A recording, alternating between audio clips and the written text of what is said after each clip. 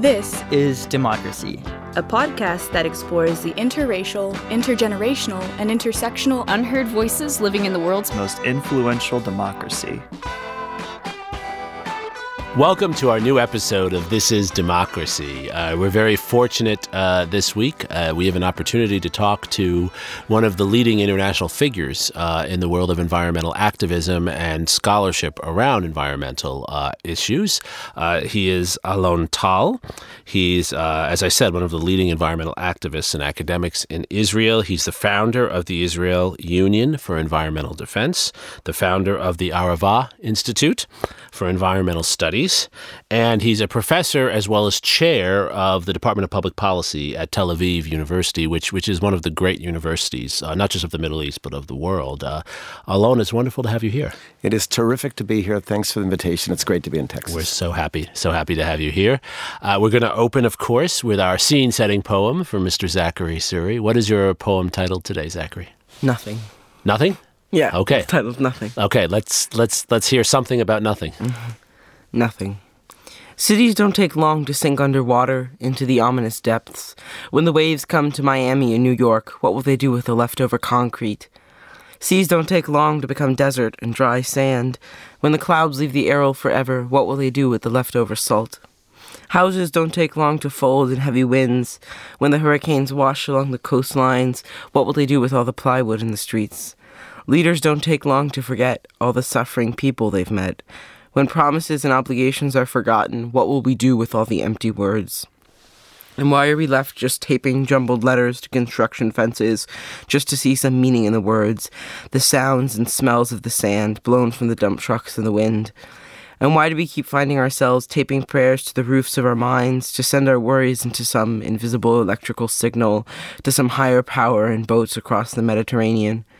And what will we do when the UN is flooded by the East River, when Brussels in the winter feels like Barcelona? Where will they go to do nothing when you can't ski in the Swiss Alps and mountain resorts where they do nothing? What will we do with all the pages they put on PDFs for us to read so they can forget them? It doesn't take long to lose a planet, to lose a home. When we've destroyed it all, where will they meet to do nothing? That's a somewhat morose poem this week, Zachary. Yeah.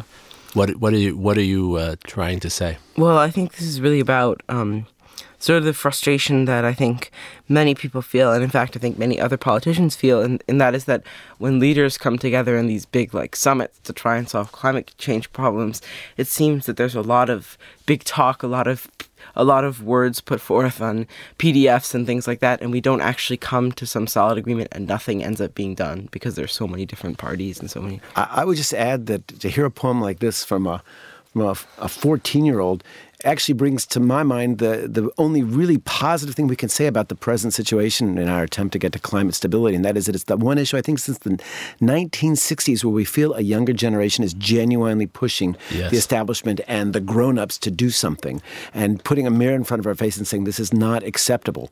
And of course, Greta Thunberg is the leading figure, but it's lots and lots of young people like your son who are out there really speaking truth to power. So I salute you, and I agree with everything word. It was quite inspiring poem.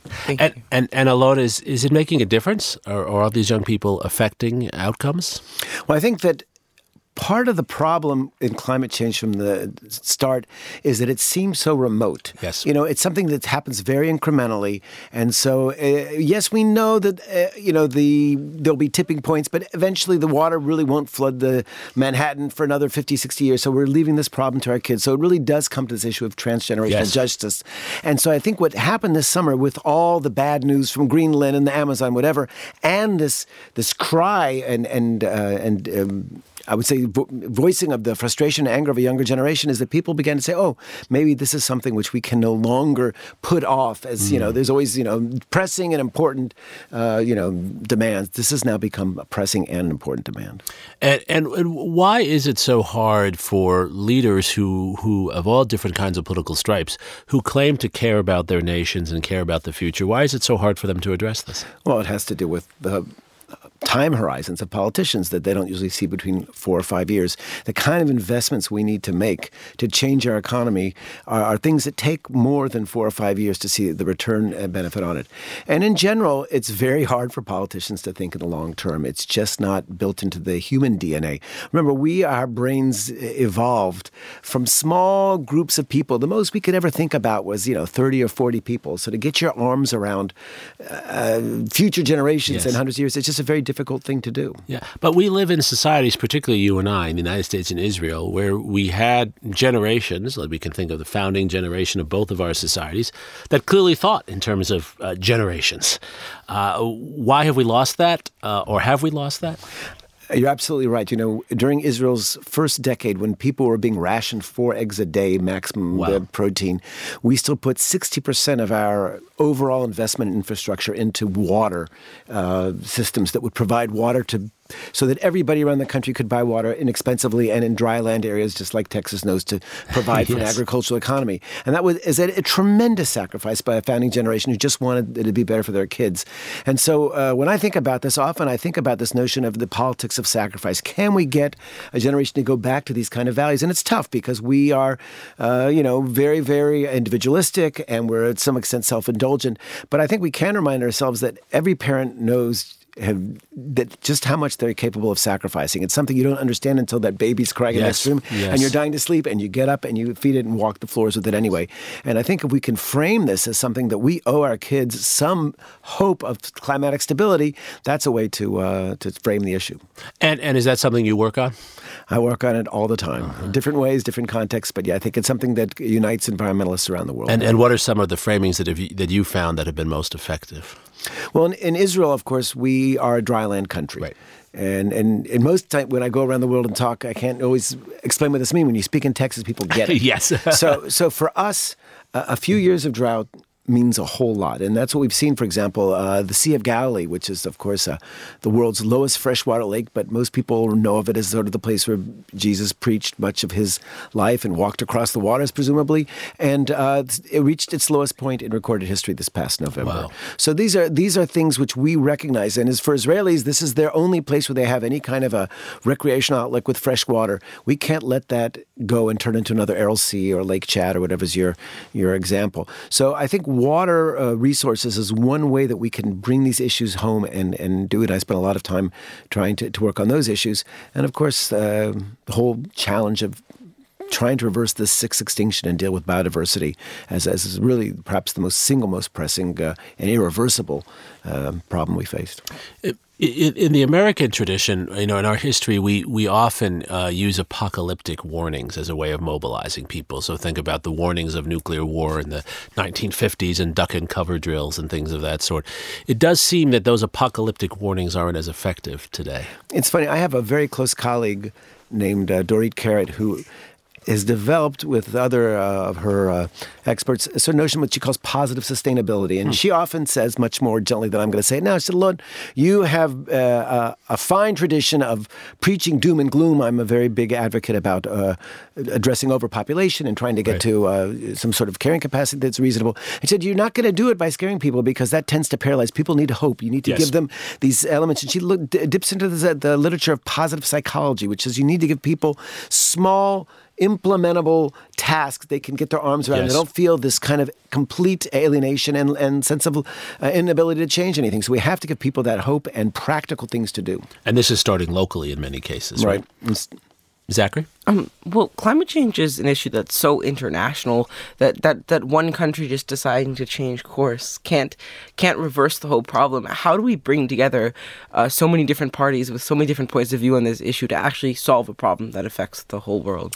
Well, this is the great challenge of international environmental law. I teach courses in it, and it's very frustrating. I've represented Israel at UN conventions where you sit there with 192 people and you're locked into this lowest common denominator scheme. That's the way international conventions negotiations or agreements are designed. You want everybody on board, and that means that you often have to have language that you feel is completely fluffy and doesn't get you anywhere, but it's your only hope. When I talk about Israel's a small country. We're only now approaching 9 million people. We have a lot of space in the news, but in fact, it's a small country. So oftentimes when you raise this issue, they say, well, our situation is so exceptional. We have such great security challenges in the Middle East, and our emissions are so modest. Why would it matter?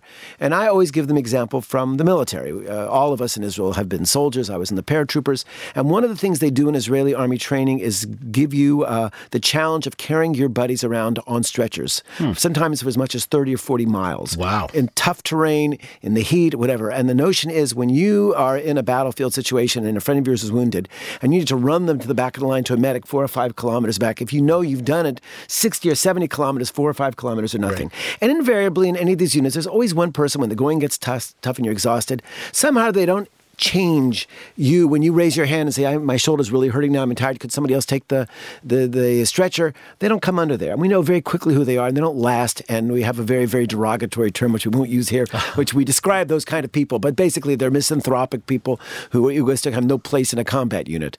And they become politicians then? Is that in some countries. But my point is that we in Israel can't become, that soldier doesn't get under the international stretcher that is going to carry us into some sort of better future in terms of our climatic situation. And we have to all realize that if we're not all under that stretcher, then the injured planet Earth will not get to safety.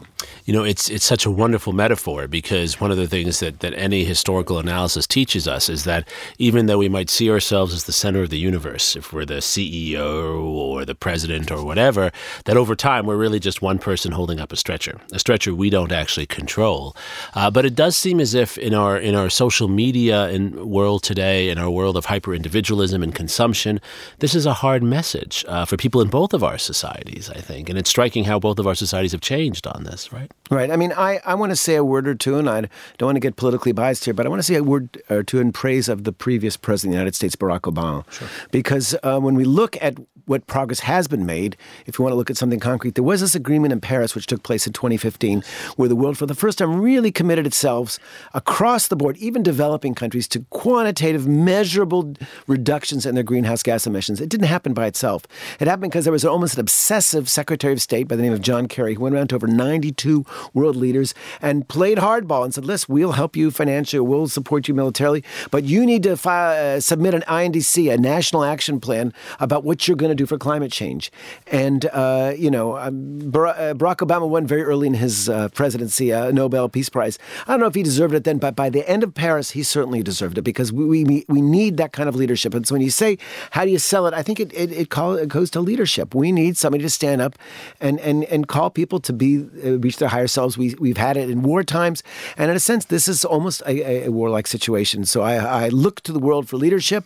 And there are some bright hopes there, but unfortunately, not everybody's listening to the Prime Minister of New Zealand. But I do believe that this is cyclical, and there will be great leaders will step up to inspire us. It's sort of like you need someone under the stretcher who calls upon everyone to be better at holding the stretcher up, not trying to do it himself or herself, but also not absconding without doing his or her duty, right? Right. I mean, that was indeed when George W. Bush was the president, when he was sort of stalling on climate change. He argued that was the problem, that China and India were not on board, and therefore he could not cripple American industries with expectations. But today, China and India are on board, and I would argue, unfortunately, because of President Trump's lack of enthusiasm for climate change agreements, they're actually moving forward at a faster pace than the U.S. is. And so I think today we do have that, and that all comes from the Paris Accord, which has not fallen despite the retreat in the American commitment to it. So I do think there's a basis for help. And, it's like a lot of things. It's an imperfect system, the UN and all these agreements, but it's the only one we got, so we have to make it work. So what would you're a scholar of the environment and a public policy. If you were brought in by the next Israeli prime minister, and there'll probably be a new one soon, or the next American president, what would you emphasize as the first steps to take in world leadership? Well, I think about this a lot. I'm, like I said, in a political party, and I assume that my party will form the government and will have the Ministry of Environment portfolio, and I hope to have a senior position there. And one of the things that I would start with is, well, if our founding fathers had a very visionary founding father, David Ben-Gurion, was looking at what would he say, and he would have said, we have to become very quickly the very first carbon neutral country. There is no reason today, technologically, that a country could not be moved to 100% renewables by 2030. I mean, in terms of capacity, Denmark is already at 50%. And it used to be, they'd say, well, they have the problem that, the sun doesn't shine at night, so we can't do solar energy. But the remarkable drop in prices in storage capacity and lithium batteries in the last 2 years is unimaginable. It's going to go down another 50%, the figure, in the next 2-3 years. So already, I'm not to build power plants that rely even on natural gas is irresponsible. You are saddling the next generation with infrastructure which is no longer the cheapest and the best. Right. So thank heavens there has been dramatic technological advancement to make it easier, to give us that sort of tailwinds to move forward. So I would start with, let's start saying we have to cut 6% a year of emissions. The way to start, of course, is to make solar options the default power supply unless you have access to wind or to geothermal or something. Right. And that's a wonderful connection to UT because one of the inventors of the lithium-ion battery who just won the Nobel Prize, Dr. Goodenough, is one of our faculty. And this is a case where technology really opens opportunities, doesn't it? It is. And we would like to think that people are going to do it by eating less beef and taking electric scooters or bicycles to work. And that is part of the solution. I don't want to absolve us of responsibility, but if somebody's pragmatic, it's much easier as a policymaker to disseminate technologies which are cheaper if we only had the political will. But how do you convince sort of everyday people that by helping to solve climate change, which seems like this faraway problem, they're not going to be sacrificing the very quality of life that they're supposed to be trying to protect by implementing these measures? Well, that's sometimes a hard sell when you want to say, well, you want to pay a higher price for electricity. But with the amazing thing today now is that if you actually look at the numbers, if you want to build a new energy generating capacity, and Israel's growing very quickly, we have to provide 3 or 4% increase in electricity generation every year. It's just less expensive. So the energy thing is not that much tougher to do. If you want to convince somebody to buy an electric car, I think it's very easy to make the case that within 4 or 5 years, that car is going to be saving you money. And, people used to be so anxiety-ridden about, well, I could be stuck without a charge. I have a friend in San Francisco, just got one of the latest Teslas, and he's got the money to buy it. But he says he can go all the way to Los Angeles and back on one charge. So again, technology is coming to the rescue. But ultimately, I'm an optimist. I believe people are fundamentally good. And if you give them a challenge and say, let's do the right thing. Lady Bird Johnson, I was walking around the Johnson Library. She did it on beautification and throwing trash in there. It affected me as a kid growing up in the United States. I remember that all the norms, if anybody would think of throwing a piece of trash, they were embarrassed to do that because people do want to do the right thing by the people around them. I think ultimately people are altruistic. That's what Lincoln called the better angels of our nature. And I think we have to remember that that's there. That's a good point to transition to how we always like to close our podcast, which is on positive steps that our listeners can take in their own lives to make a difference and using this history and analysis to empower them. So what's your advice, especially to our young listeners, Alon? Well, first of all, in terms of transportation, everybody who's a cyclist or anybody who likes to walk to school as opposed of getting a ride is already making a concrete and real contribution. That's the thing about climate change. It can be anything. Recently, I want to recommend a brand new documentary I saw 2 days ago with heads of our political party called Game Changers. It's produced by this guy Cameron who made the Titanic and all those other things. But it is a movie which provides, I think, completely compelling evidence about the advantages of a plant-based diet, something which has been very slow for me taking. But when my daughter came home from the Israeli army and said, I've decided I'm moving from vegetarian to vegan, because in the Israeli army, they've made it so easy because Israel has the highest percentage of vegans in the world. And in the age ranges of 15 and 25 or 30, it's off the chart. And some of it has to do with animal welfare, but there's a lot to be said for better athletic performance. And of course, the environmental benefits are huge. 17% of our carbon footprint comes from the beef industry. Now, I know that's a hard sell here in Texas, but I think that this is something that more and more people are beginning to see, that not only is it not healthy to eat so much meat. And not only is it bad for the planet, but if you're a professional football player, you're going to have much better performance if you eat a plant-based diet. So think about, you don't have to become a vegetarian or vegan overnight, but you can certainly do the meatless Monday. And, maybe if you eat meat once or twice a week, you've also, as opposed to 7 days a week, you've also done something very important to save this troubled earth of ours. So no brisket for you on Passover? No brisket for me on Passover. I'll just stick with the gefilte fish and probably the other equivalent. But I think there's many things to do, and there's not one size fits all. The most important thing is don't think you have to do everything. Right. But take a step in the right direction and feel that you're part of something global. And again, I'll start back where I began, that this is something that the younger generation is coming together. These climate strikes, we have them in Israel. I don't know if they have them here in Austin. Yes, and we did a whole episode on actually the students who organized the climate strike here in Austin. Well, that's tremendous. For us, it's literally high school kids. Yeah. And we have them lying down on the streets and saying, we demand better. And I salute that kind of, revolutionary spirit. It's exactly what we need to rattle the cage a bit. Very well said. Zachary, does this provide hope for your generation? I mean, there's so many problems in the world. Is this an organizing principle, a motivating factor? Yes. I really think it's something that really motivates young people from all sides of the spectrum, because it's something that we see will really affect us when we get to be our parents' age. But at the same time, I do think there's a very much a growing frustration with the way that people feel like they've improved themselves, but on a larger national scale, international communities and international organizations have not been able to come together to solve solutions. Well, I have to end you on a more positive note. When I was coming of age, a little bit older than you, but not much, the issue was the depletion of the ozone layer. Right. The hole in the ozone layer was considered to be, it was an existential problem. If you live in Argentina or in Australia, you knew that you could not go swimming without going a full bodysuit because you were going to get skin cancer, that the UV radiation coming from the sun was not going to be deflected because the ozone layer was being depleted by CFCs and freons and other chemicals we were releasing to the environment. And the United Nations made a treaty, and it wasn't tough enough. And actually, a conservative politician, Margaret Thatcher, said, you know what? We can do better. And she called all the world leaders to London, and they made a very tough schedule. And you know what? Today, the ozone layer is healing itself. Now, that was a magic bullet there in terms of the technological solution, but it showed when the world community works together, this was a problem that seemed insolvable, that was going to bring us down, and we overcame it. So there are solutions. Same thing with whales. They were going, and yet now with new whaling conventions in place now for several years, they have rebounded. We have to do our part, and policymakers have to send clear messages and let nature be resilient. And I think it's such an important message that you've delivered, Alon, based on your scholarship and your eloquent words. Historical change happens with consciousness rising, right? And Amen. There was a time when societies had dueling, and then dueling was ended. There was a time when slavery was common, right? That's true. And as you say, there was a time when people didn't care about the ozone layer. And what changes is when a generation decides that they won't accept that anymore.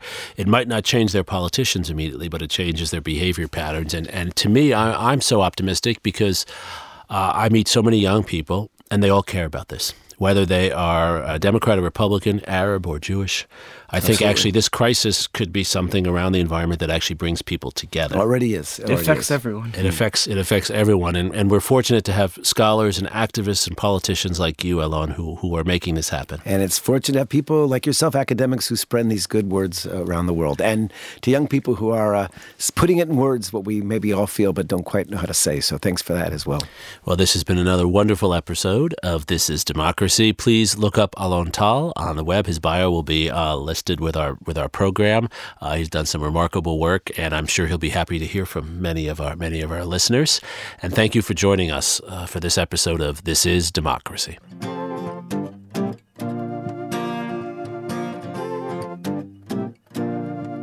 This podcast is produced by the Liberal Arts Development Studio and the College of Liberal Arts at the University of Texas at Austin.